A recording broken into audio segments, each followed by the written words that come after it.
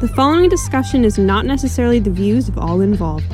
The goal is to start open and honest discussion in the Christian worldview. Like all things, weigh what you hear with what you know and join us in our pursuit for the truth. Enjoy the podcast. Welcome. You want to try our Latter-day Saint Jasmine tea? The smell of heresy. Scientology with a little bit less aliens. A little bit? Welcome to the Second Rate Saints podcast. I am your producer, Joel, and to my left... Hello, I'm Colton, and I had a really good week. Thanks for asking, Joel. Yeah, cool. We'll get to that, Colton. And to my left? I'm Josh. I'm sitting here with four people that I like. Four, eh? Yeah.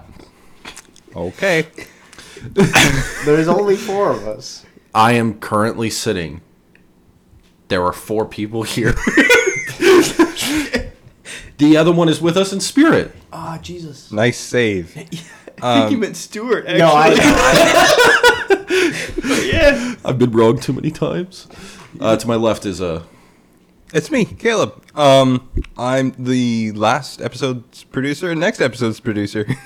We're really throwing that title around, but Yeah. whoever's really got like the it, mics, yeah. you know. So only two people have had producer title. Yeah. Cool. Well, you're facility manager. And Yeah. Colton is... Yeah, that's the problem. Colton's our No. pastor. No. He's leader of the opposition. Yeah. Oh, contrarian. Right, yeah. official leader of the opposition. Official contrarian. I have to be against everything. So, Yeah. He documents everything we say and sends it to the government. that's good. Joel, Yeah. you've been known to read some books. I have. Have you read anything interesting this week? Yeah, no, I've got a bit of a mindless job this summer. It's something new to me. Usually, like last year, I had an internship, so I was pretty, into scripture all the time, kind of trying to prepare for stuff. But this year, it's been a little more relaxed, so I've had to a choice of what I'm reading really. And now that school's over, it's a whole thing. Anyways, I've been reading Surprised by Hope, which is, I think, a book that you suggested to me like a year ago. It's so good. Yeah, it's a good book. Oh my goodness. And it's really it's N.T. Wright, Surprised by Hope, and it's kind of his rediscovering of exactly what we should expect as Christians, I guess. It's almost about heaven and it's almost about earth. It's like this whole thing. One of my favorite quotes from him, and he brings this up pretty early in the book, is, you can talk about heaven all you want, but it's not the end of the world, which I think is pretty good, and I'm definitely going to use at some point. But it's, taking an honest look at how we see eternity with Christ, and how we see, how a Christian life should be lived in light of eternity, which is a perspective that's hard to find in most modern scholarship. Yeah, he seems to be presenting it rather... at least this is my thought, a little bit, more like a boots on the ground eschatology. Yeah. Okay. Like, what do we actually mean when we're talking about life with Christ? What does it actually mean when, all of creation waits in eager longing? What does that look like, and how does that tie in with, is that just a thing that happens, or is that something that has been in the works, God preparing all along? Well, I mean, it's taught me how much I've taken for granted about eschatology, right? Sure. Like, even going up to meet him in the sky, right? I think it's 1 Thessalonians, actually. Paul references going up to meet Christ in the sky. Now, does that mean that we're going up to meet him and then we're going to heaven? Or does that mean we're going up to meet him and then we're coming back to earth to reign with him? Because that's the reference with Romans. Yeah, it seems like if he's going for an emperor analogy, then it should be that we meet him outside of the city gates and go into the town that he sits on the throne, right? Like, that's the idea. Mm-hmm. If that's what Paul's referencing, and I think it is, because Paul has those metaphors all over the place. Yeah. And it's a theme in that book. Yeah, for sure, yeah. Surprised by Hope, really good. Excellent. Yeah. Again, if you feel like you take kind of the afterlife for granted, just taking whatever kind of common thing is told, because he goes over some funeral rite stuff as well, how we talk about eternal life in the setting of like funeral rites and exactly where those came from. A lot of times he links them back to like transcendental ideas where you're kind of outside of yourself. It's super weird. Yeah.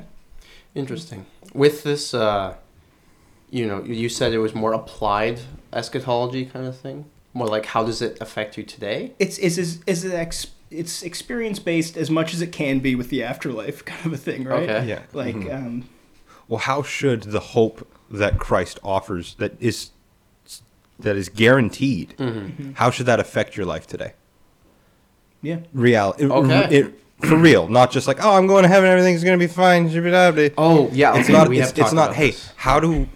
At least this is what I thought. It's Christian escapism is a horrible Yes. idea and That's had what I no was just about to place say, yeah. in the Christian church and is nowhere found in the early church. Yeah. And yet is super pervasive today. Well, even look at like the Left Behind series, which I think he references in the book. Yeah. I love The Left love Behind it. series is a poster child for Christian escapism. It's, oh man, this is all going to happen really badly.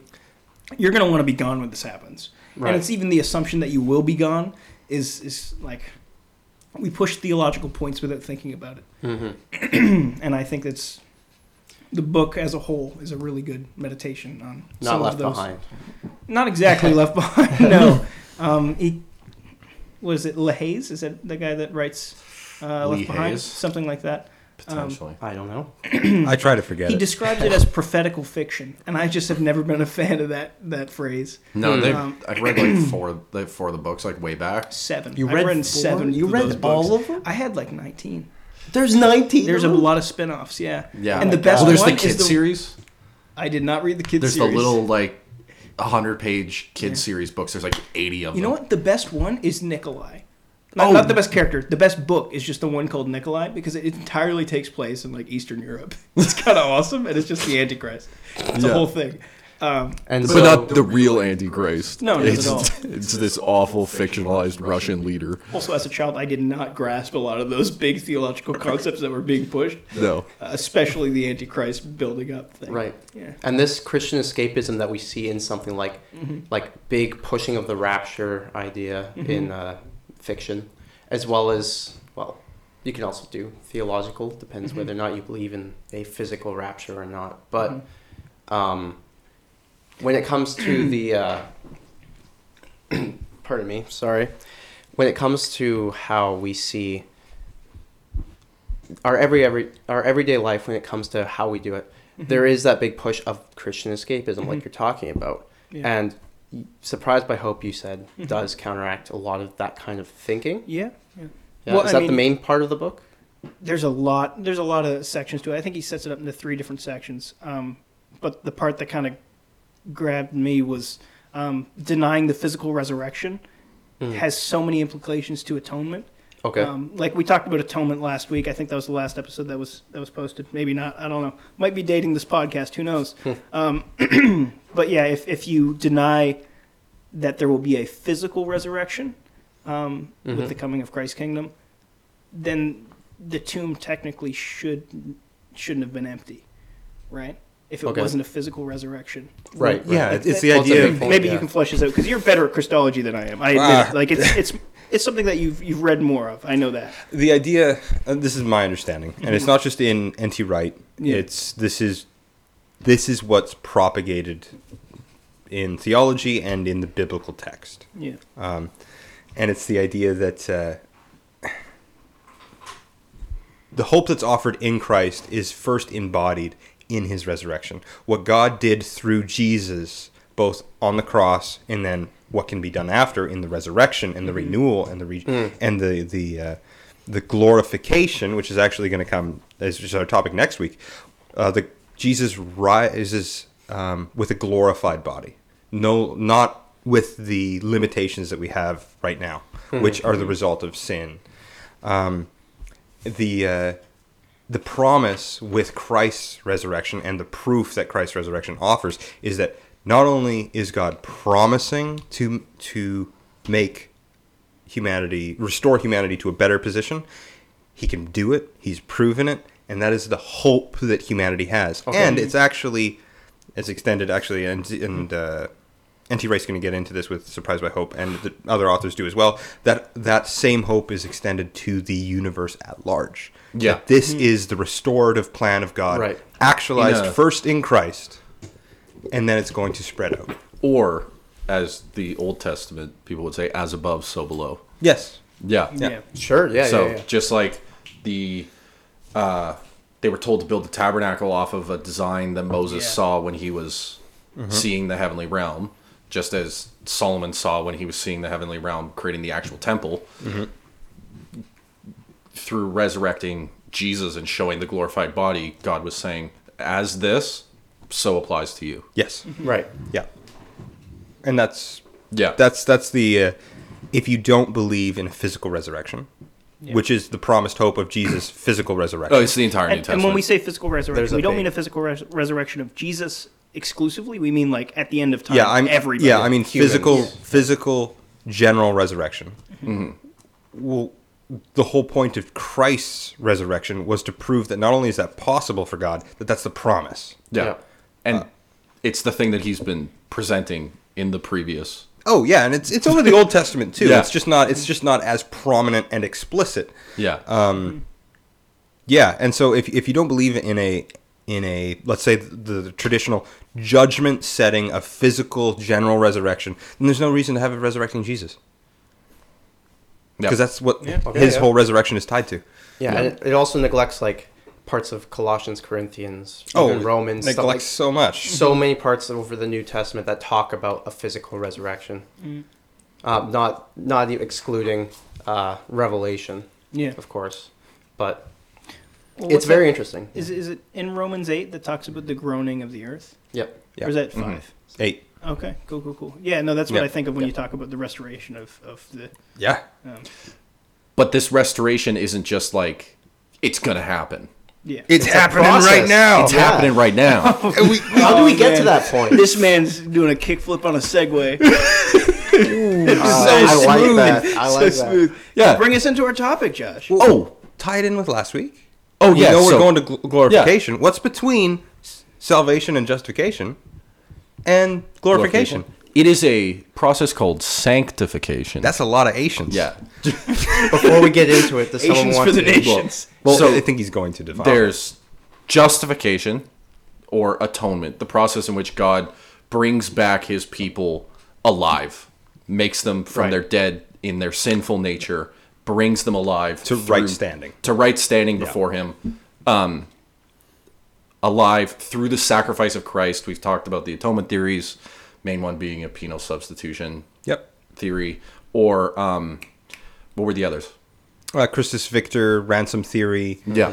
We talked about Scapegoat. satisfaction theory, scapegoat. Yeah, government There's- theory. There's Jesus so had a many. twin. Moral influence is not in that list. Moral influence is the best. It's not an atonement theory. So you've got these ideas, and they each highlight something specific that is good, except for moral influence theory. Come on, man. Hold on, moral influence theory is going to be what actually- we're talking about now. Yay! But still awful, but more so. Yes. And then so now, or as this one guy wrote in our notes, J.I. Packer. J.I. Packer, smart guy, he wrote a justification or regeneration is birth. Sanctification is growth. Yeah. So you're a seed planted, growing on the vine of Christ. The planting of that seed was justification. The growing of that seed into a full plant is sanctification. And if I'm allowed to if I'm Yeah. allowed to at least, I'll borrow some of your Reformed terminology too. Yeah. There's the idea of positional and possessional righteousness. Yes. And so we talked a little bit with in atonement theory, there was the penal substitution where Christ takes on our punishment. And with that, there's what's called imputed righteousness, where his perfect life is then kind of like quasi put on us or clothed. And that is how we now stand in righteousness before God. But that is still not ours. That is still Christ's. Yeah. And so it's positional. yeah. Sanctification is now that you're in that state, you with the Holy Spirit. The Holy Spirit. How can I counteracts the Yeah. the fallen nature within you, Okay. and you are being made righteous, possessional. That which you're clothed with is now slowly being made Yeah. into you. Right. Yeah. You're Both dead to from your old Yeah. self. Exactly. He's creating you into he's conforming you to the image of Christ. Right. Making you a generator of that righteousness. Yes. Found in Christ. And so it's still his righteousness in you. Without it, you would be wholly lost. And But all the progress that you make on that is by the empowerment of Christ via the Holy Spirit. Yeah. And the other Given by Reformed God. term for that is a double imputation. Yep. So- Now we're getting into a little bit of systematic weeds, which we Yeah. might disagree on. Yeah, maybe. Kind of. I can't wait. I think more on terms than in actual Yeah. practice. Yeah. Which is my favorite part about systematic. But yeah, there's three things that are happening in the salvation process. There's the initial made right with God, or the planting of the seed, or the land has been bought for the deed to create a temple. Yep. And then you've got the building process, the sanctification, the growing of that individual, and then you've got the final product. And Right. the final product is that the person has to die physically. Right. Yes. Yeah. So would Yeah. you say like sanctification is the theological term placed on picking up your cross? Does that make sense? Or is that no? It's something else because it's not as active in ourselves. It's active within the Spirit, right? It's the And this is 'Cause where we we are start the- yeah. to... Well, we are the- the object of sanctification, right? Well, That- we that we works? are, but here's the thing. Depending on your denomination too, you're going to put different emphasis on things. Yeah. Yes. Reformed traditions, if I'm going to try to steel man your argument the best that I can, Yes. puts more emphasis on the Spirit just because the Spirit is both the power and motivator. Which is weird hearing that from a Pentecostal. The Reformers put more emphasis on the Spirit. Yeah, fair enough. Fair enough. You're right. Because of your total depravity, any motivation towards being made sanctified originates within the Spirit, is empowered by the Spirit, for the purposes of the Spirit, and yada yada, all of the above continuing on.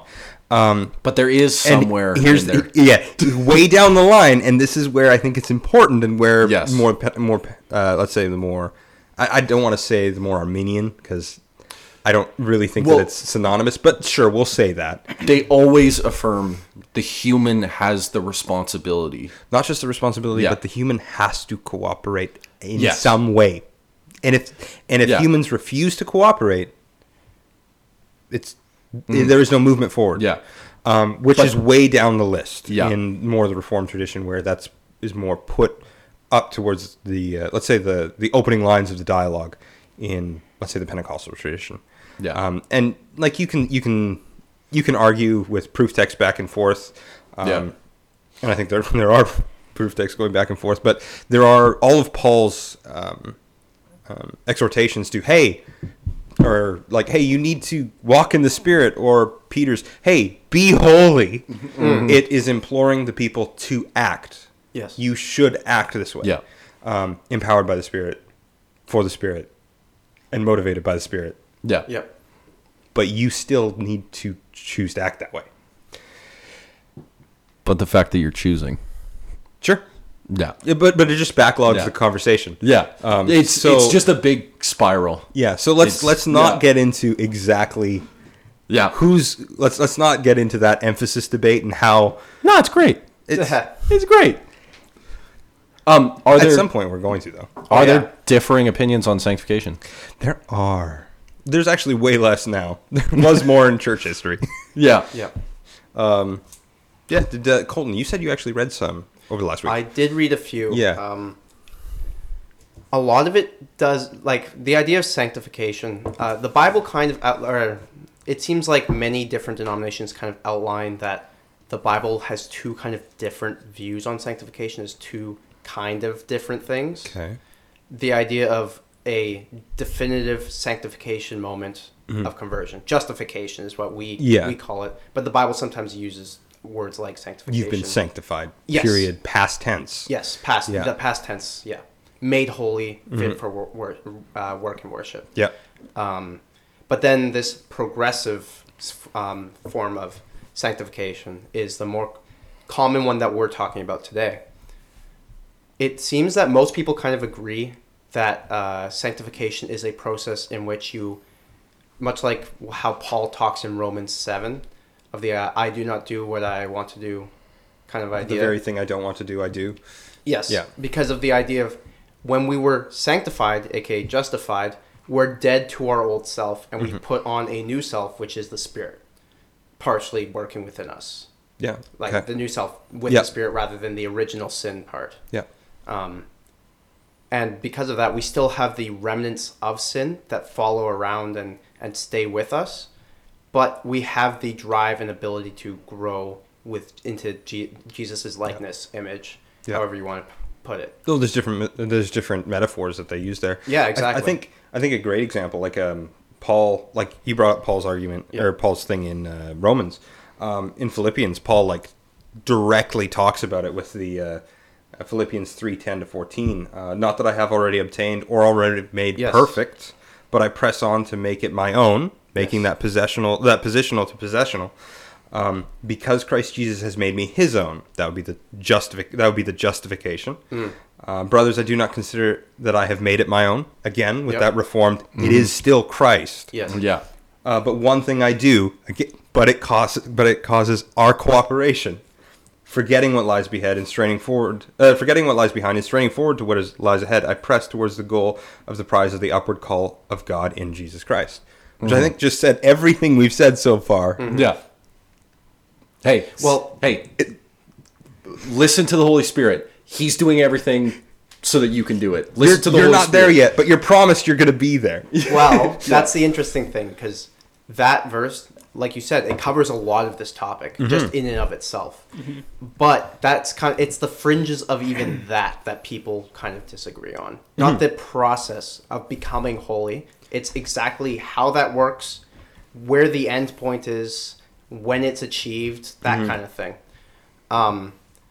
It gets a little confusing when it comes to like the end point, because glorification, the end goal, the idea that you have been fully sanctified, you are now in a glorified position, spirit and body. Well, yeah, you now partake Which in we'll get into. the divine nature. Ooh, Well, boy, that's the my next one. favorite Eastern I Orthodox love text. orthodoxy on that. That's actually very interesting. That's not even orthodoxy. That's just Paul. It's where the Orthodox go with it. Yeah, I love it. I'm not going to talk about that. Heresy. What? Maybe. What, you said Paul talking about his heresy? That's I totally didn't- what I meant. I didn't say you become omnipotent. They might. No, they wouldn't. No, Not no. really. But they don't make definitive claims. They just rule out claims. Yeah, interesting. I heard Jewish people would make stronger claims about that than Orthodox would, Which is because they believe in the unification of humanity with God. Well, kind of. well. Anyway, with that kind of idea, yeah. See, people kind of disagree on what that means exactly, Yeah, and how to get there. One of the big ideas that many people disagree with, the idea of what the Methodists believe, especially Reformed Methodists or other types of Methodists. don't lump me in with those people. I'm going to. Wesleyan specifically. Our I'm not deformed brothers. Not even close. You had to say it. I have to. My plug-in for my joke.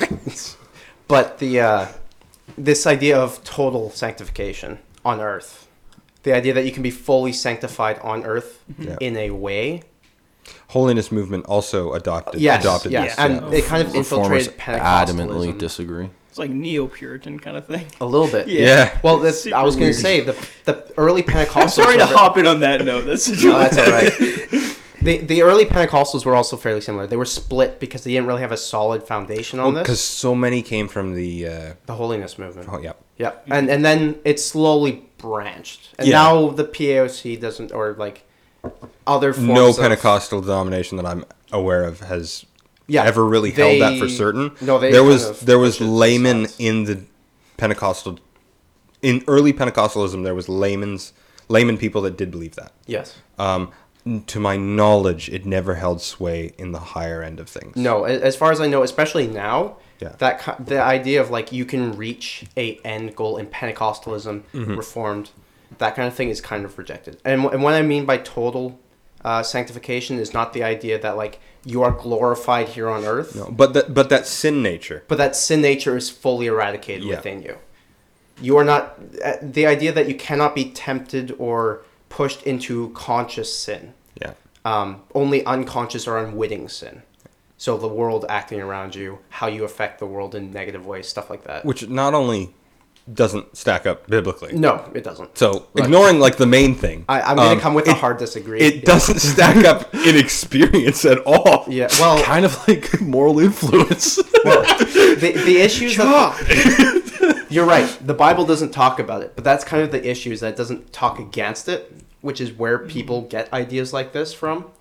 It doesn't say there is no full sanctification on earth, which is why you can get John Wesley to be like, there might come a point where you reach this quote unquote pseudo enlightenment. My favorite theologies are theologies from absence. I know, right? It's great. Yeah. Absence of evidence is not evidence of absence. Yeah. I was thinking of that, and I'm like, if I say it, I'm going to mess it up. And it's gonna... I'm going to say it backwards. It's not going to make sense. But yeah, no, it's, and so yeah, this idea that you can be totally sanctified, I do have to give a hard disagree. Not as a full like earth shattering heresy, but as one that's like, hey, It's pretty close. that's not very biblical. Okay, hold on. Well, no, it's not a salvation issue in my opinion, but it is Sanctification big, issue. It is it's how you perceive your relationship with sin and God, which is a big issue. Which is a big issue. That was pretty good. What do you think? What do you got? Joel? See, here's the thing. I haven't met anybody that actually believes that anymore. Yeah. Can you repeat what you... I kind of have, but I haven't met any Christians That's that not believes true. that. yeah. I have a uncle who I know who is kind of flirting with this for a little while. Okay. Very interesting, actually. Could you restate the belief for a second? Because I lost you. The idea that you reach a point where your sinful nature within you is completely eradicated on earth. But you can't, and they kind of play with this idea that like, yeah, the Bible still says that Christians can sin, but it doesn't say willful sin, that kind of idea. The idea that I can look at someone else's property and envy it, or that kind of thing. Whenever I've heard that brought up, it always has a tinge of Gnosticism to it. It's like, because Sometimes I'm sanctified, even the sin that I do is That's incredibly immediately profound. forgiven. Sometimes You're yeah. right. I never realized what that taste in my mouth was when they were talking about it. Well, It's Gnosticism. it's not just the Methodist. Guys, can we create a second-rate Saints T line called and it's the heresies? the heretics. Tasty Gnosticism. Oh, the smell of heresy. It just has. no. You open up the lid and it has heretical scripture on the inside. Yeah. And then we have one for moral influence theory. We have Okay, again though. I Okay, would buy that Latter- t-shirt. welcome. You want to try our Latter-day Saint Jasmine tea? That sounds amazing, doesn't it? Awesome. I kind of want some. Guys, we need to do. This is our next merch line. Our We haven't first. made a merch line. Anyway, yeah, Sorry. this idea of total sanctification isn't just limited to the Wesleyans, the Methodists. You also get people like the Keshwicks, which I didn't know existed before I actually read up on this. Apparently they're bigger than I thought, but they're not huge. They believe in kind of an idea of like a step ladder kind of sanctification. Like Scientologists. You pay to the next level. No, you pray to the next level. Yes, Same that is thing, dude. perfect. That is perfect. I like it. Scientology with a little bit less aliens. Well, typical. Little bit. Continue. Anyway, this idea that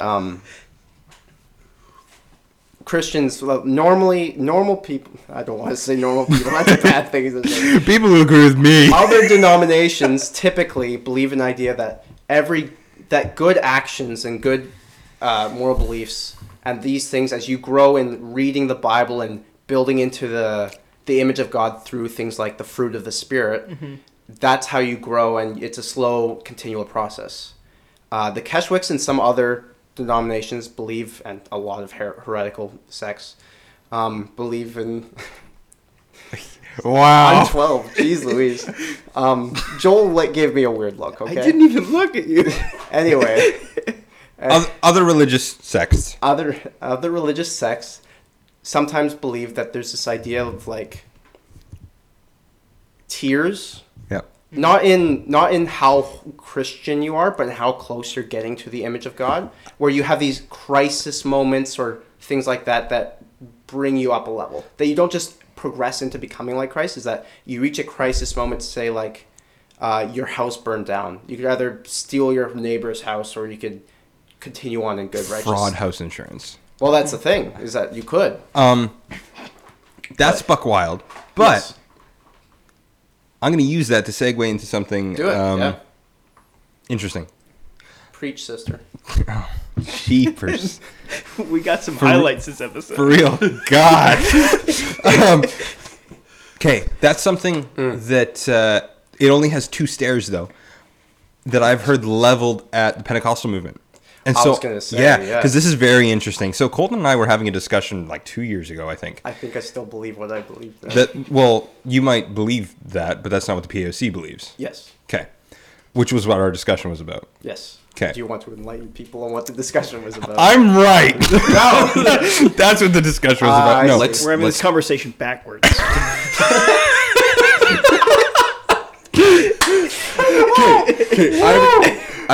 Okay, so here we might go. wanna I'm going to explain. say the thing. I'm going to explain it. Are you happy?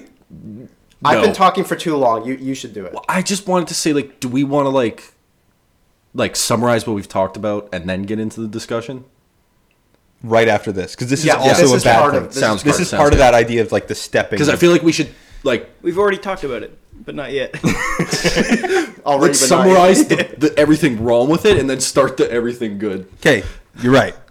So one of the things that Colton and I were discussing 2 years ago in our dorm room, I was like, so Pentecostals, like some Pentecostal laymen think this, and it's just not true. And what the thing was is that because Pentecostals hold to a subsequent experience of the Holy Spirit, Yeah. baptism of the Holy Spirit, as separate from the initial moment Baptism of salvation. in the Holy Spirit. Yeah. Of the whole in, it's the same. They use the same terminology of and in there. As separate from the indwellingment or seal of the Holy Spirit at salvation, that those are 2 distinct events. Some Pentecostals believe, and they are normally all are accused of, not all, most, are accused of holding that the subsequent experience, that baptism of the Holy Spirit, normally accompanied with speaking in tongues, is what goes with it, and then you have the whole initial evidence stuff. That event is like what you were describing, a stepping stone or a higher tier or a check mark or a checkpoint in a person's sanctification. Yeah. Now, I went and I actually talked to a bunch of different students at the Pentecostal college. Yep. And I didn't ask them, hey, what do you think? What do you think the PAOC believes? And I asked about 10 or 12 students. Okay. One said, no, the PAOC doesn't teach that that's a related thing. That those are separate events. Yeah. That both are from the Spirit and from God. Yeah. But they're not a check mark. The other 11 or 9, I can't remember if I wrote it all down, but whatever, it's lost now probably. Believed that that is what the POC holds. That the subsequent experience of the Holy Spirit is a check mark in the sanctification, checkpoint in the sanctification. It is that kind of like second stair, and that's what the students said. Go and ask all the profs, so people that would actually represent the POC. People who have theological training. Yeah, people who would know what the POC believe. Well, it helped form the like the document that just got changed this week. Yeah. What, Yeah. really? Yeah. Oh, I need to read that. I was there. Anyways. Nice. Yeah, and You wrote it. Yeah. they're not related. None of the profs said those are related. Yeah, they're related in the same way. Like, yeah, it'll help you. In the same way that reading your Bible would always help you. Yeah. But they're not. It's not a check mark. It's not a thing. It's not a 1-to-1. It's not. And I think that's if someone does think the former rather than the latter, then you do get into that kind of stair model, a tiered Christianity. Yeah, well, you get into kind of like a separated citizenship. Yeah, two-class citizenship in heaven. And I think that's segregation. You get segregation in. No. Yeah. Segregation in salvation. That's what I was saying. I wanted to say that, but my brain just wanted to keep going with the rhyme.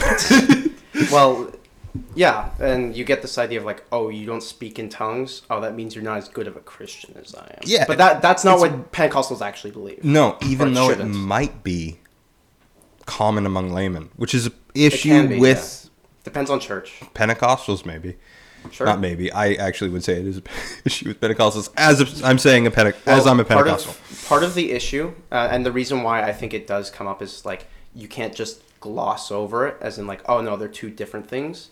Is the idea that the word sanctification and to sanctify means to make fit for work, and the idea of the glossolalia, is that how you say it? Yep. Yeah, the speaking in tongues specifically, but also the other gifts of the Spirit of like teaching and prophecy. That these are the things that then commit you to be able to go out and work. Yeah. Which is kind of an issue, not in terms of theologically, but more in terms of how we use the words. Because the word sanctification means to equip for work, but the glossolalia are supposed to also equip us for work. Well, glossolalia is just the tongues portion. Right. Yeah. But I highlight that one because that's the one that is specifically highlighted by Pentecostals a lot of the time. Yeah. Historically, that was the one that counted. That was the one that was That was physical evidence. The only one that we really paid attention because to the other ones are so hard to prove. I agree. And I'd even still say that there's some, at least this is where I'm at personally with it, that there's still some citizenship issues that are implicit with that. That's a discussion that I'd love to have another podcast on. But in terms of sanctification, I want to get clear that I don't believe all. It's not like I don't believe all this. It's just like, oh yeah, there's this contention here. Yeah, and I want to figure it out. That exists, man. I mean, like I know people. I don't want to say. Anyways, I know there are individuals within churches that consider themselves to be, the next level of membership based off of the fact that they've spoken in tongues. Even though it's not a continuing experience. It's not something they actively practice. Right. It's that at one point they had that gift. Right. And it's like proof that God says they're worthy or something like that. You run into a lot of issues when somebody truly believes that what they're saying is backed by God. Yep. Right? And that's, I mean... Dealt with that a lot. Historically in Pentecostal circles, because it was so, like... individual-based rather than organizationally based. Sure. There's a lot of, like, testimony services and stuff. And then as soon as you start putting, like, God's word behind what you're saying... Thus saith the Lord. Thus saith the Lord after anything, and it gets really dangerous. Especially if you treat it as a subsequent experience. I like the idea that God only speaks in 1800s English. It's good. It's good. Upright vacuums are of the devil. Yeah. That's my favorite one. What? I have no idea what that means. Is it because it's going to stay in southern Manitoba 20 years ago, and hopefully it'll never be repeated. There was one guy who stood up and just talked about wood siding for 15 minutes. Oh my gosh. Like, dude, sometimes the Lord's got interested, and Jesus was a carpenter. Of course he talked about siding. I spent like hours writing a sermon and didn't get over 15 minutes. So I don't know how this guy was like, wood siding. You don't understand. Yeah. The carpet color of beige to gray, really important. Split a church over it, man.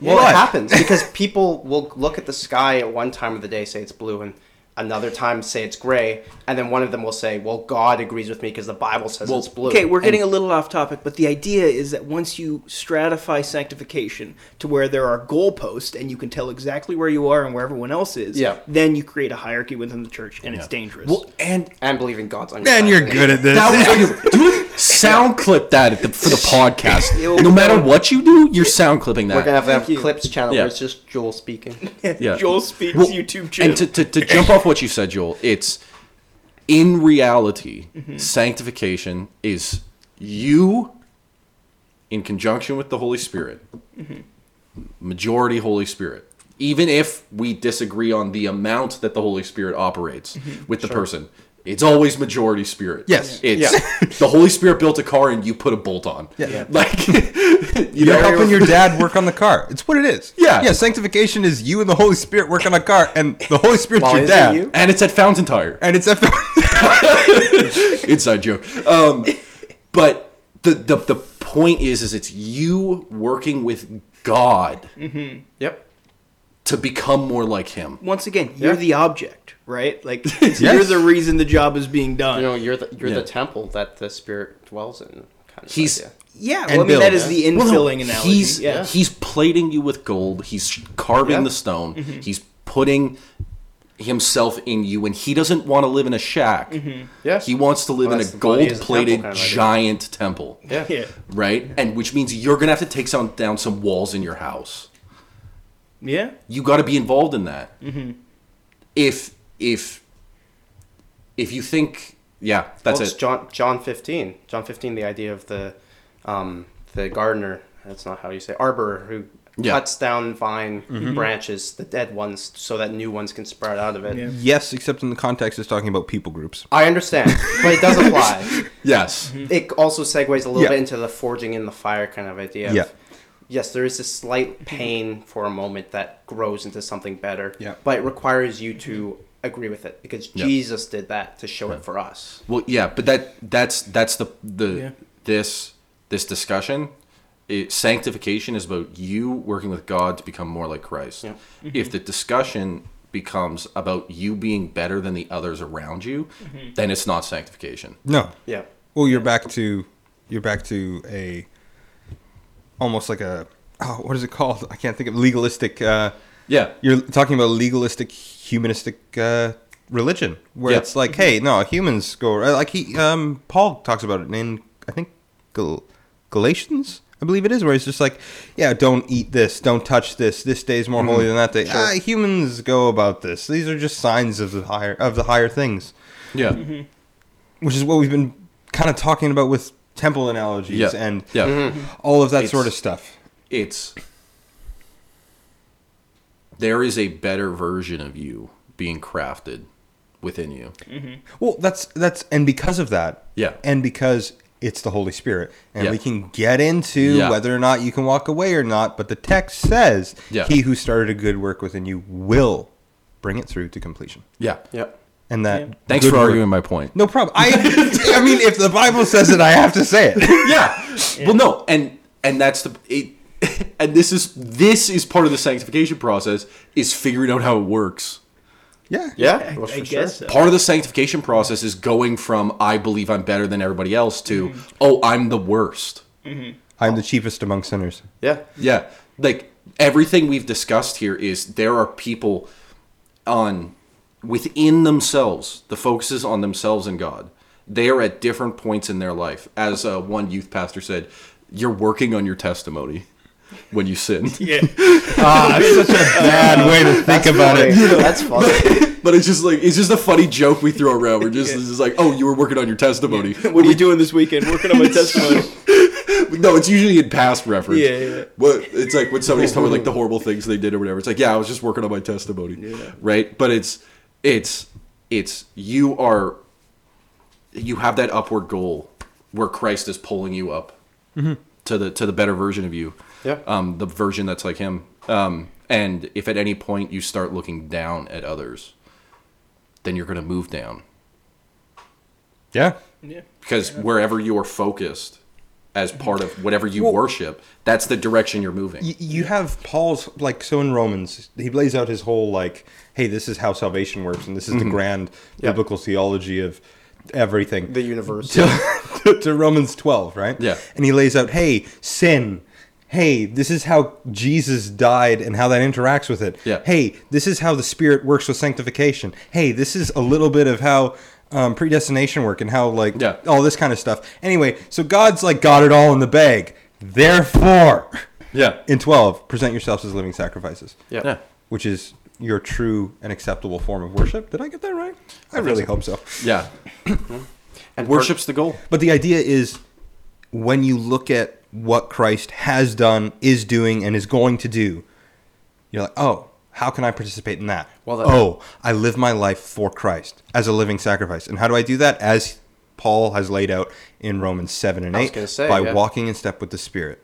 Yep. Mm-hmm. And living your life like Christ did, which is like getting into the idea of what is it that we're modeling ourselves after? Like, it's Jesus. Yeah, the founder and perfecter of our faith. The moral influence of Christ. Yeah, actually, this is where moral influence is, though. Yeah, so we diss moral influence theory as an atonement theory based off of the fact it doesn't actually atone for anything. It just gives us an example. It's a picture book of an atonement theory. Yeah, but it works as a discipleship theory. But as a discipleship right theory, here. It works, but it's like watered down. It's like drinking cucumber water. Hey, I like cucumber water. It's like drinking cucumber iced water tea versus pickle water. Josh, I'm trying to make this work here, and I need you to stop. Listen, you can't make a jug of iced tea work if you only put in a tablespoon, okay? Yes, if you're talking about analogy atonement. work, I don't think. If you're talking about atonement, but like you said, moral influence, Paul does say, like, when Jesus came and died, even to death on a cross, he was obedient to the end. Yeah, it was his humbleness. Yeah. And his whole argument there is, hey, be humble because he was humble. Well, Exactly. I agree. Be good because he was good. Got that on the record. Be good because he was good. Be holy because he was first holy. Yeah. Be obedient because he was first obedient. That kind of thing. Absolutely. That Jesus came, modeled how obedience should work with God for us as part of the whole, salvation idea. Absolutely. Yeah, atonement. So, That's not what moral influence says. No, I know. Moral influence theory is not what we should call it, but yes. Yeah, what you guys are talking about is the gospel. Moral influence. so what you're saying is I'm right, but you just don't want to say I'm The right. moral influence says, hey, here's this nice guy. I Learn actually- from him. The Bible says, hey, here's this nice guy. He's doing it all for you. It's super Walk in nice. step with him. I hold Right. moral influence theory is the most important in atonement. Why am I wrong? Because you weren't. Because you weren't there when we recorded the podcast. Shut up. So, I don't, by the way. following after Christ, walking in step with the Spirit. That is just so that we continue on this train of thought and kind of expand what's going on. I've done my thing on moral influence theory. I'm done. Are you scapegoating right now? Well, just one last thing, as talking about we model ourselves after Jesus. Paul gives us. Getting right into that. Perfect. But I was going to give it a scripture reference. Do it. I was going to as well. Okay. Because Me I'm a first. Christian too. Great minds think alike. So you go. Galatians 5:22-25. But the fruit of the Spirit is love, joy, peace, patience, kindness, goodness, faithfulness, gentleness, self-control. Against such things there is no law. And those who belong to Jesus Christ have crucified the flesh and its passions and desires. Mm-hmm. If we live by the Spirit, let us also keep in step with the Spirit. Let us not become conceited, provoking one another, envying one another. And so the whole idea is how do we conform to the image of Christ? Yep. How do we do this sanctification thing? Yep. By keeping in step with the Spirit, we will act out these things. We will grow in these things. The fruit of the Spirit. We will discipline ourselves to practice such things. Yep. And we are promised that the Spirit, the same Spirit who raised Christ from the dead, is in us, empowering us to do that. Yep. Yeah. And one of the interesting things that draws us back into more of how exactly does sanctification work is the idea of what does it mean to be dead to sin? Mm-hmm. And now we're not kind of idea. Because that's the point of sanctification is growing in that we're not dead in sin. We live as a new being kind of. Well, yeah, we're partaking in that already and not yet too. Yep. One of the things that I'm surprised I didn't think about it earlier because it just dawned on me now. One of the faulty sanctification theories is just the removal of sin from a person. Yep. Mm-hmm. But sanctification is the Test removal of race, sin kinda like and that. the addition of good works. Mm-hmm. Yeah, it's my youth pastor just did a sermon on that exact idea. He didn't just remove it. You're indebted $1 bajillion to a guy. He didn't just forgive your debt. He also gave you $1 bajillion. Which you could never spend ever. Yeah. Yeah. Which you could never run out of. Well, that's the interesting part. Yeah. Yeah. Well, I think Ephesians 2 gets into the whole thing. If I can find it, I think it's 9 2 to 10. Just give me a moment here, but It's 10. It's actually 8 to 10. For it is great by grace that you have been saved through faith. It is not of yourself, but a gift from God. That idea of that gift, that removal of sin, and now you're actually going to work on that removal of sin, not by works, so that anyone can boast. Again, emphasis it is on the Spirit's work. Yeah. For we are God's handiwork, created in Christ Jesus. For what purpose? To do good works, which God has prepared advance for us to do. It's the removal of sin, the changing of the character, and that character actually working out in good works, in the same likeness as Christ. Now, doing his work. A part of that I'm going to ask is, does that mean we're no longer affected by sin? No. Of course not. Yeah. And that's the idea of like, what does it mean to be rid of the old self that is sin and dead, but also still be tempted kind of thing? Because what does that mean? Do we all agree that the idea is that it's the original sin person that we were has been stripped away, left behind, but the influences of the world and sin are still there? Do you mean original sin from the fall, or do you just mean... no. I'm going to ask you to flesh out your idea, but I'm going to ask you some questions to do so, okay? Yeah.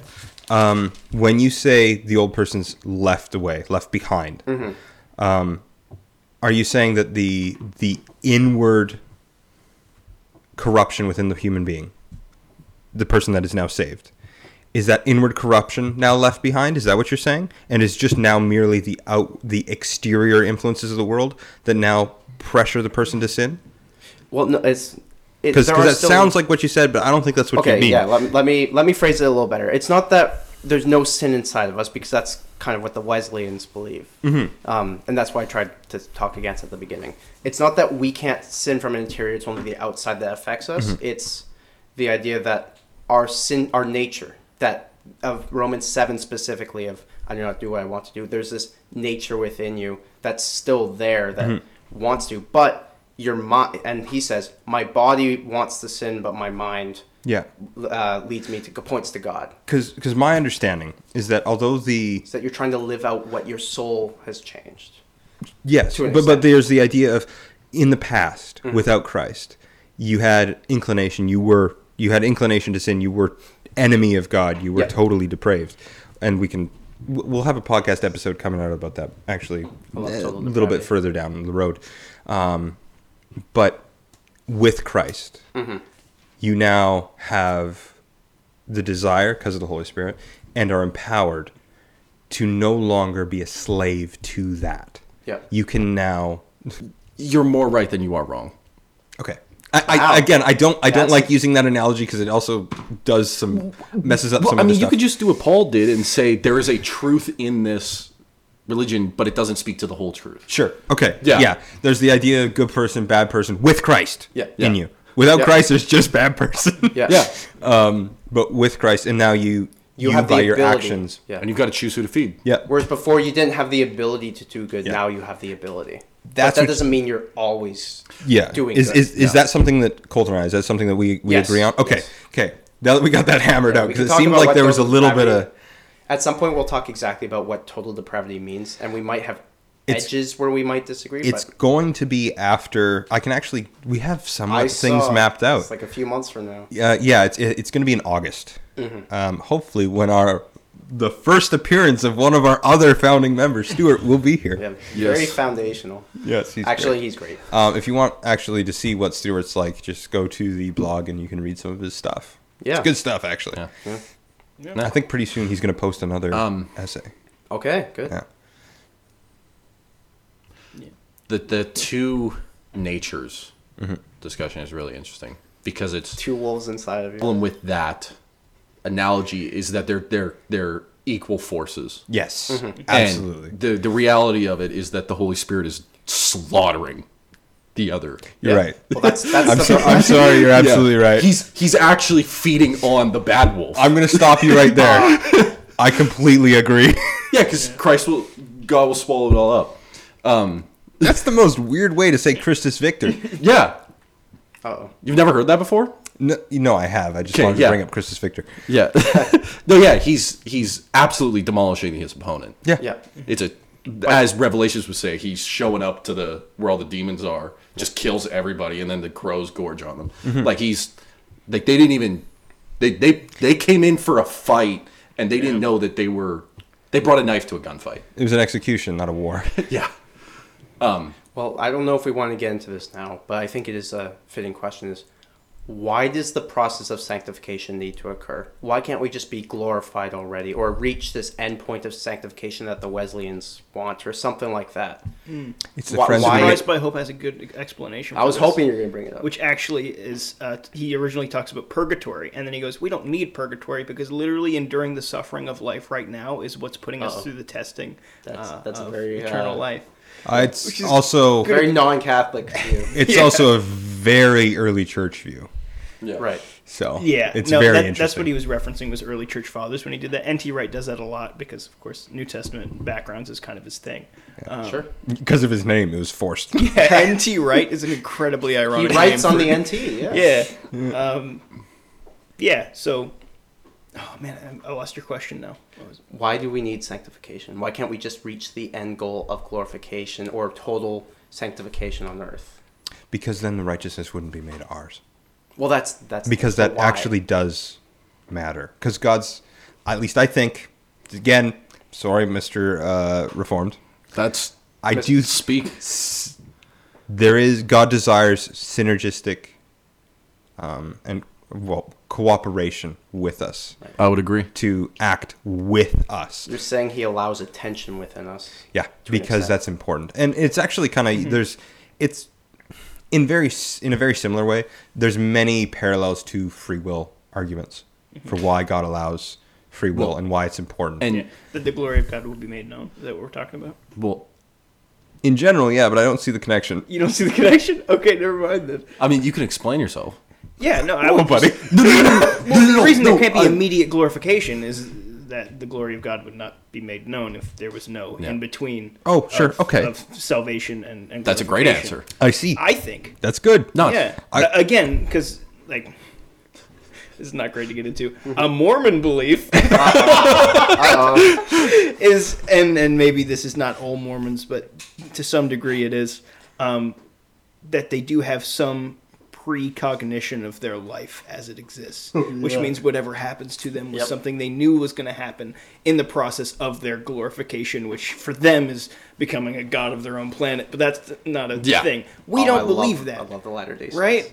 Like that's not a What do thing. you mean, right? I just need you guys to say. I'm kidding. No, that's awesome. Do you get what I'm saying? Like, No, yeah. If there's no point at which we're actually suffering that the glory of God will be made known, then sanctification isn't necessary. We can just cut it out, and then we'll go right to glorification. Well, Right? it's Does that make sense? Yeah. A Like when you're not relationship struggling takes to live a time. Christian life. Well, a relationship takes time. Yeah. When you wrestle, there's a back and forth. Mm-hmm. When you Those you who talk wrestle with with God. somebody, there's two people discussing. It's not just one person, right? If it was instant, that would be that would be the wrong theology of that's just the Holy Spirit doing the whole thing. Yeah. Well, Well, That- this might be a horrible analogy, but there's the idea of you actually have to learn how to dance, and then at the actual dance, you're Yeah. participating. If you just download Thank you, in C.S. how Lewis. to dance into your brain, Yeah. you're not really much participating. You're more just you're just an animated thing that acts out what it has Yeah. been programmed to do or learned or jumped to do. Could we say it's like CPR, where like the first breath isn't your responsibility, but it's your responsibility to keep on breathing? Is that the idea? Beautiful. Because then it works into Paul's like, you were dead in sin, and now you're made alive with Christ. Yeah, exactly. Does that work a And little but bit? there's something in that Thank you, Reformed learning. man, Joel. Yeah, but there's something in that actual. Hey, you're learning now to breathe on your own because when you are Yeah. in heaven with Christ, when you're actually at the dance, when you're actually breathing, it is you. Yeah. Well, and that's the important thing to mention about the Reformed idea. It's the justification is monergistic. Sanctification, the person has a responsibility to participate. Yeah. And so, sorry. Yeah. it's a relationship. Like God has been using relationship like symbolism throughout the Old Testament. Okay. Like, wait, if we're going to bring in covenantal language, which I think is what you're doing, yeah, are we going to go unilateral covenant would be justification and bilateral covenant would be... like the first one is Abrahamic and the second one is... Yeah, and this, like, sanctification would be a closer to the bilateral nature of the law, where it's the responsibility of both participants, even though it's only to the benefit of one. Sure, but I would have to do... I would I'm have sorry, to study I'm going to have more. to think through that thought. No. Did that just happen there? Yeah, it was That's awesome. No. That's beautiful. I think there's something there. But justification is definitely the Abrahamic. It's the God is doing this within you. Yeah. Sure. Well, it would be more like, if we're going to run with this, the covenant made with Abraham is justification, but his going through to the sacrifice of Isaac is his sanctification. And James gets into that, where he's like, hey, it's his faith is proven by his action to sacrifice his son. Geez. Yeah. Sanctification is the sacrifice of Isaac? Is that what we're going with? Well, no, That sounds like a great title. It's the God makes a promise and he fulfills it through something, and he tells you, because if the whole thing is based on faith, okay, well, do you have faith that if I removed this thing, it would still happen? Yeah. Like, yeah. Fair. Right? This is supposed to be the vehicle through which the promise comes. This is the son. This is how you get the children. This is how you get the nation. This is how you get the land. Is this kid right here. Kill him. Yeah. Right. If you believe that I can do this, bring this about. Yeah. Am I your God? Yeah. Yeah. Am I do you think that I am able to get this done? Okay, well, then you have to believe that it's not him. That it's me. That it's me. Yeah. I think it's also the point of the Isaac story in that is not that God calls to murder, it's God calls to obedience. Yeah, obviously the killing is a big part of it. It's called a faith. It's Well, it's also a massive polemic moment. Yeah. Where That's it's just also like why God it's just died. like, hey, I'm a God. This is what you do. Yep. But I'm different. Yep. But it takes that to its like the narrowest. The test is still there. Yeah. Sure. Yeah. It's the test. Relationships grow stronger through testing. Yeah. Which I think answers that. Why sanctification? Why is that the process? Yeah. The testing. Sure. Fair enough. I think that is definitely a big part of it. I feel like there is something missing there, that there is some overarching eschatological reason, but I can't think of it. Maybe a Christus Victor idea of like, look at even my servants can overcome you, or maybe. I don't know. I'd have to think There's about it.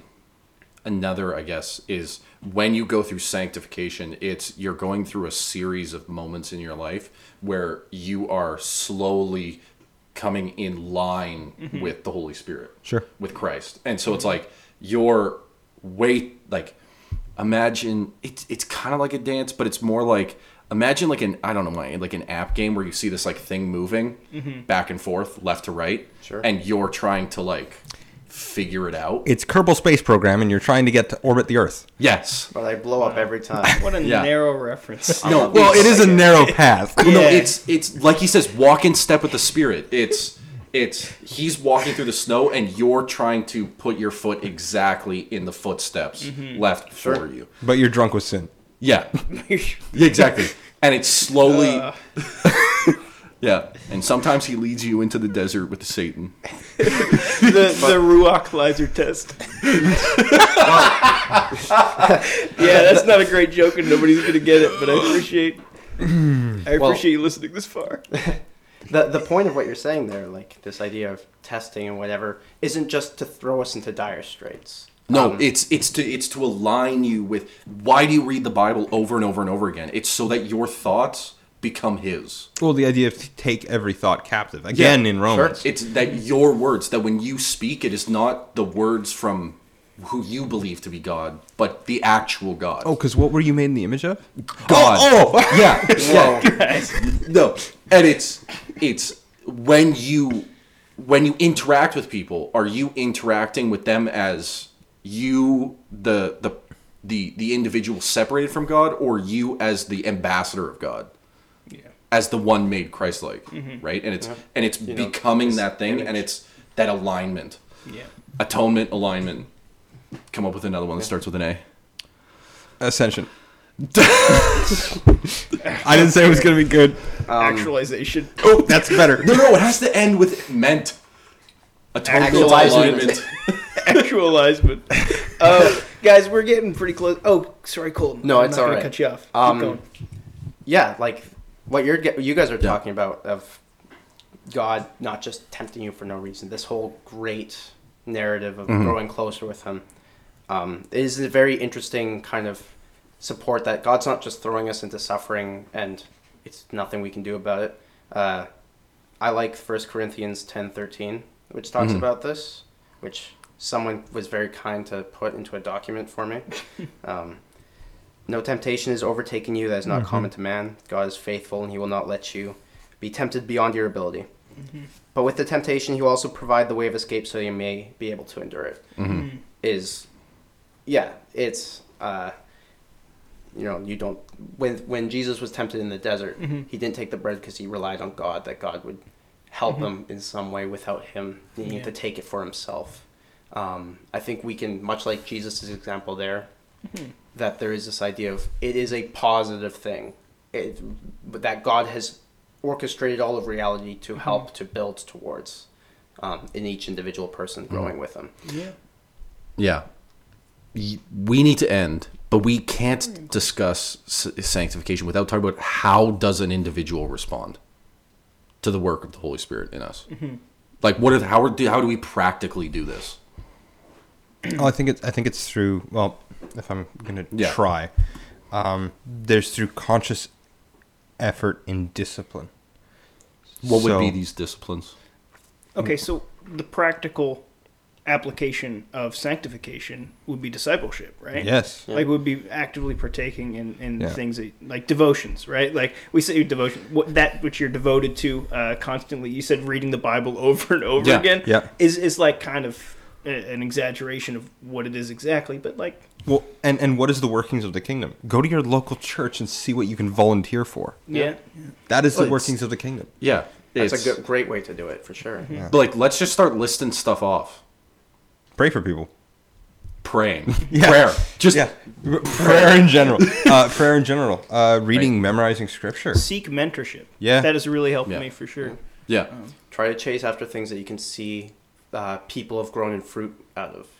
Like, if you see someone going into a program to volunteer, like you're talking about with church, but it could be something else, and you see them coming out as they've grown in the fruit of the Spirit or some other kind of idea of like they become more self-controlled, they become more joyful. Maybe follow that. That kind of Encourage when that does happen. Yeah. Encouragement is huge. Yeah. Even the encouraging of others might help you grow yourself. This might be a little bit of a stickler, probably too much, but tithing. Tithing is one of the few things that you can hate it, but it's all conscious decision. Oh yeah. Yeah. Well, no, and it's not as severe. I can suck at everything else in sanctification that week, but it's but I choose. This is our Isaac. Oh yeah. Tithing is? Yeah. Yeah, Except God does take it. Yeah. no. But He gives us a ram. The blessing still occurs. You're right. Also, I get to go to church with the lights on. Yeah. Yeah. And Abraham gets to go to heaven. Wait a second. It's the tithing. It's this is how I'm supposed to eat, and God says, no, I'm how you eat. Communion. No, it's this is like who made money. Yeah. Who made value? Who made food? Who made right? Who gives you your ability to actually enjoy those things tomorrow? Yeah.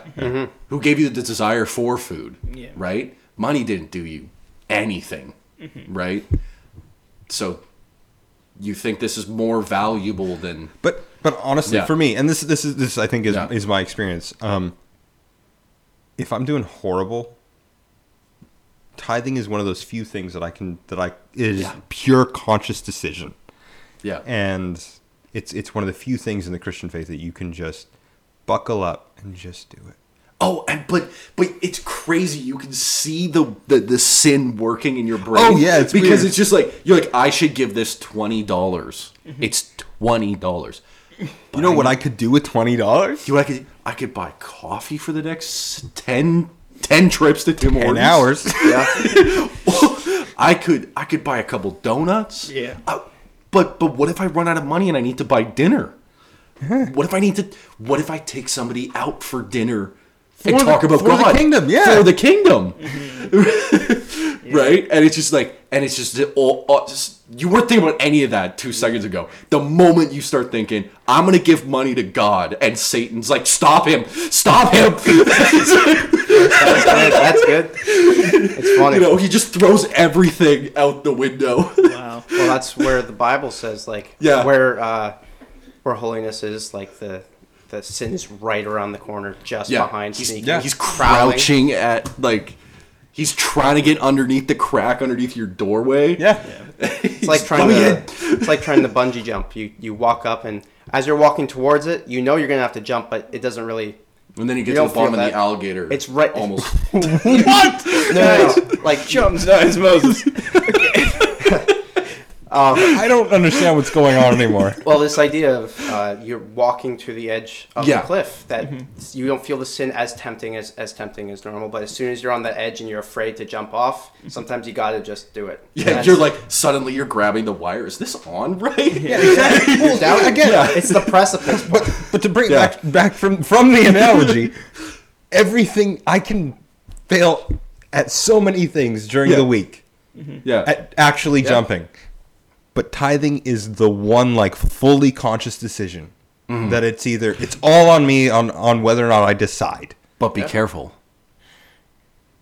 Because if you feel like you've done a good thing for the kingdom after. But it's all God's money anyway. No. But that's the right attitude. This is what C.S. Lewis brings up in Screwtape Letters, is make them feel good. Like they've done a good thing for God by giving them their money.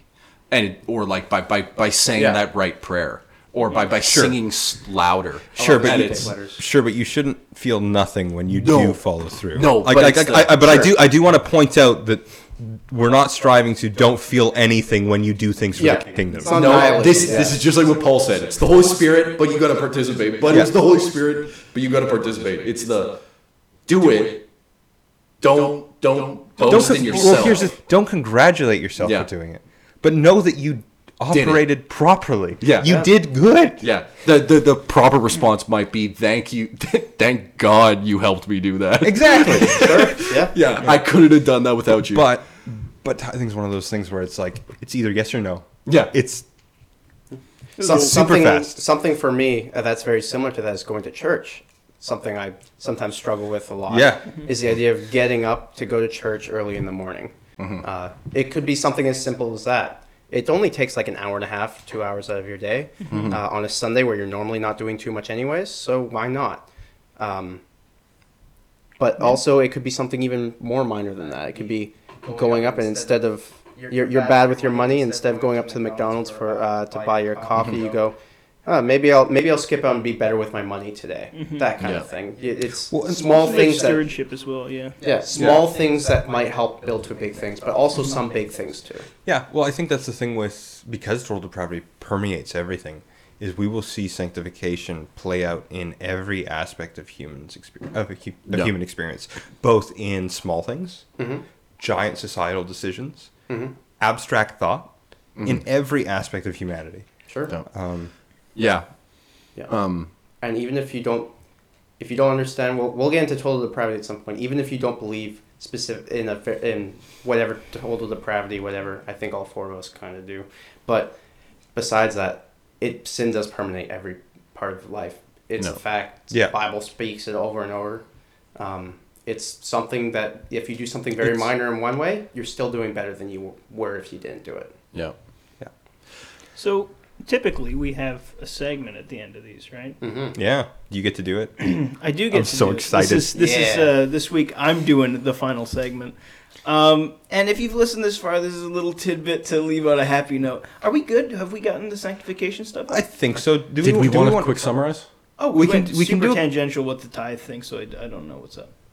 We can do a quick. If you want to do a quick summary there, Josh, do you mind then just giving a little precursor about our next topic, glorification?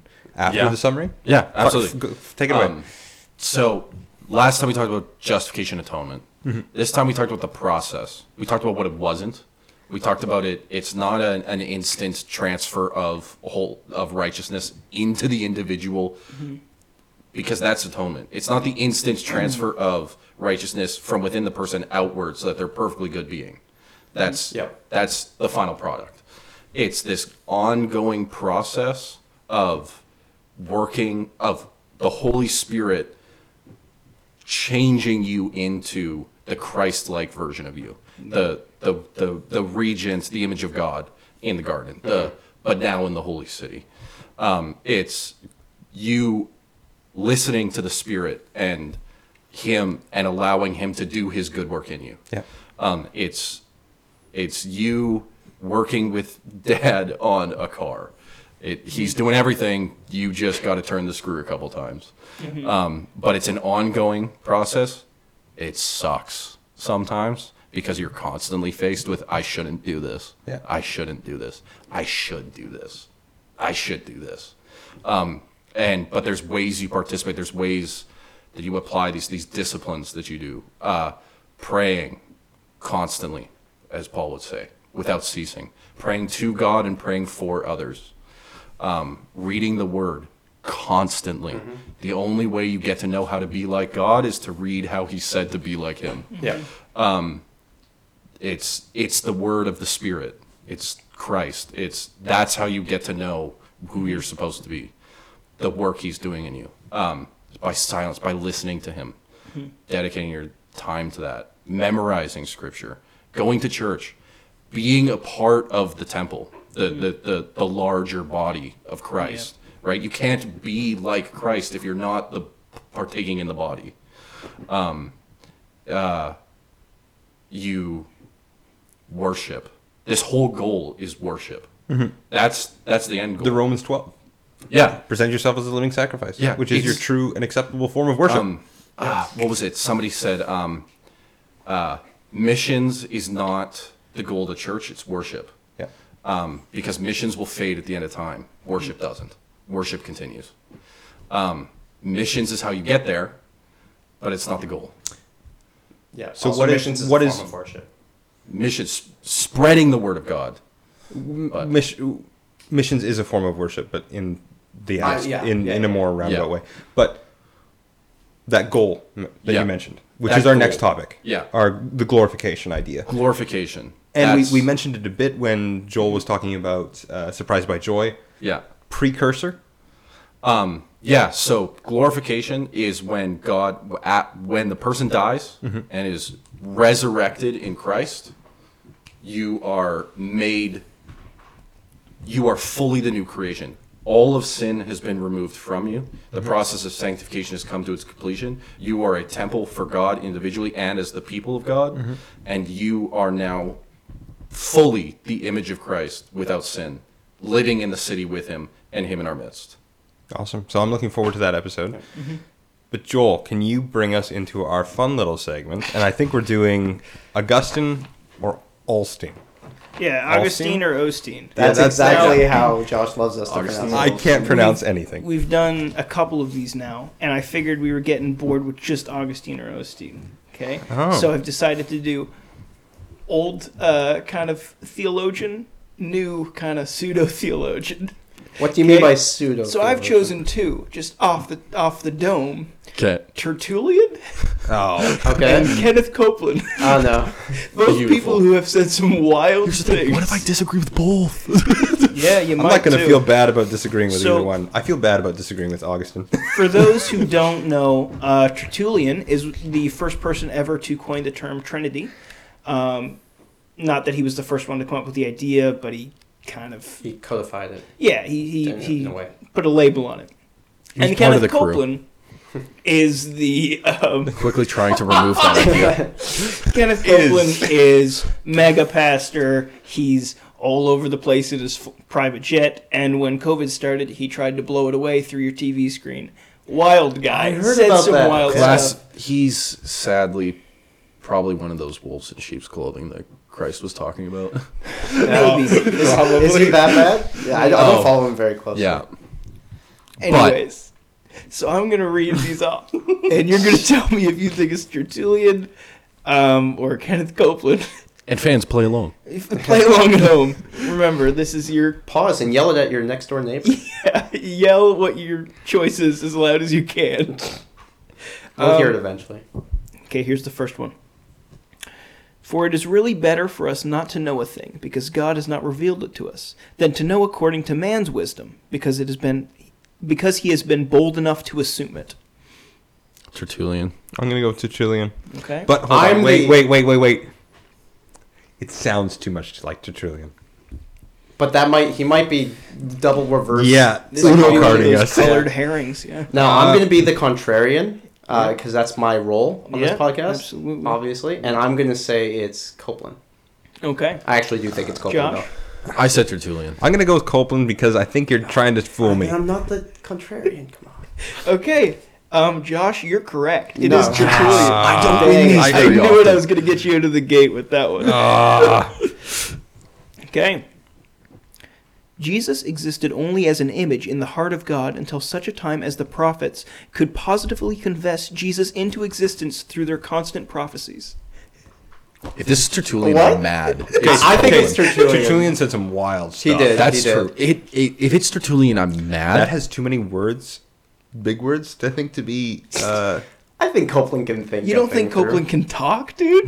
Dude, Have you watched Copeland? I have watched Copeland. He's a very smart Dude, he's had- capitalist. He makes millions. Here's the thing: he has too much plastic surgery to be able to talk like that. Oh, fair enough. There's some big words. You got to move your lips. But I still think it's Copeland. I'm gonna go Tertullian. Oh, I hate this. If you guys go Tertullian and then it's Copeland with me again, I'm gonna feel this like is an a idiot. Yeah. yeah. What if they're just all Tertullian? You've done that before. I'm gonna go with Yeah. Tertullian. It's Copeland. If Caleb's agreeing with me, we're wrong. It is Kenneth Copeland. Yes. Stop agreeing with me. I had to Caleb. You're admit- bringing me down. Old Testament I'm bringing you down. You'd be losing anyway. No. What is that? Okay. I am happy that Tertullian didn't say that. Yeah, that's a pretty. That's a pretty fucking wild thing. It was to say. one of the most wild things I could find on his quote page. It was, I'm like, Thank you. oh man, Wait, I'm that's so on his- happy, is guys. this on his borderline quote? theological statement. Yeah, a little bit. Okay. And here's the final one before we get into honorable mentions. The more you mow us down, the more numerous we grow. The blood of Christians is seed. That has that- to be Tertullian. No, that has to be Copeland because they didn't use the word mow. They didn't have mowers. You're right. Yeah, but that could be a translation thing. Could be a translational issue. I'm gonna go with Tertullian. I'm gonna go with Copeland. Yeah. No, say that again. The more you mow us down, the more numerous we grow. The blood of Christians is seed. Copeland. Now remember, this was a leader in the anti-vax movement, or a leader in the martyrdom movement. Ooh. See, that Which sounds, one is it? That sounds a lot like what's his? Oh, I already forgot his name. It's Copeland. I mean, it could be both. I think That's it's why I Copeland. chose it. think I'm it's like, Copeland. what context do you think this Christian is in? It's Copeland. I think it's Copeland. I hope it's mine. I hope it's Tertullian. Caleb, are you choosing Tertullian? Yeah. It's Tertullian. Come on. Oh, come on. I thought the blood but I thing was still going to win. get it. I got 2 out of 3. Now, Maybe this is I an don't know. honorable Yeah, it mention. does. Yeah, Doesn't matter. You were. Hey. Hey. I play this game for me. Hey, we're playing golf. I got 0 right, okay? So, Tertullian's not like the good option either. No. Because one of my favorite one of the most wild quotes from Tertullian is, "Women are temples built above sewers." He was wicked sexist. I've heard that one. That's a good one. Okay? Yeah. And Kenneth Copeland, if I flew commercial, I'd have to stop 65% of what I'm doing. That's Which is funny. wild. What is he Most of his quotes have to do with why he's spending so much money. Oh my. I mean, that makes sense. It was Apologia a for crazy. Dude, Yeah. does God not demand everything with you? We talked about tithing. Absolutely. And if he's using it for God, then it's going all to God. Anyway, so I'm starting up the Second Rate Saints Patreon. No. Well, as long as all the Patreon dollars go to a local church. Yeah. Well, as a laundering scheme, yeah. Absolutely. Second-rate Saints is a front. Oh, no. We're very bad. We're at the them. worst laundering Yeah. front in existence. We make nothing. There's this town in the Lower Mainland that's a very small one-street town that has 5 sushi shops on the same street. And the cops are like, yeah, no, 4 of them are fronts. Wild. How's the sushi though? Oh, it's great. Very good. One of the best. That's always good. One of them. Well, to our audience then, thank you for listening this long into the Second Rate Saints podcast. I've enjoyed this conversation, actually. It's been very lighthearted for what we usually do, right? It was wonderful. Some good tangents. Not enough some good talk jokes. about death. Not quite enough. We'll get there with sin. Only about eternal glorification, life. Glorification. Well, this is our sign-off, I guess. Does anyone have... We need, like, a sign-off. Oh, well, You know? to be glorified, you have to die. It was last time. It was you saying, "Just end it."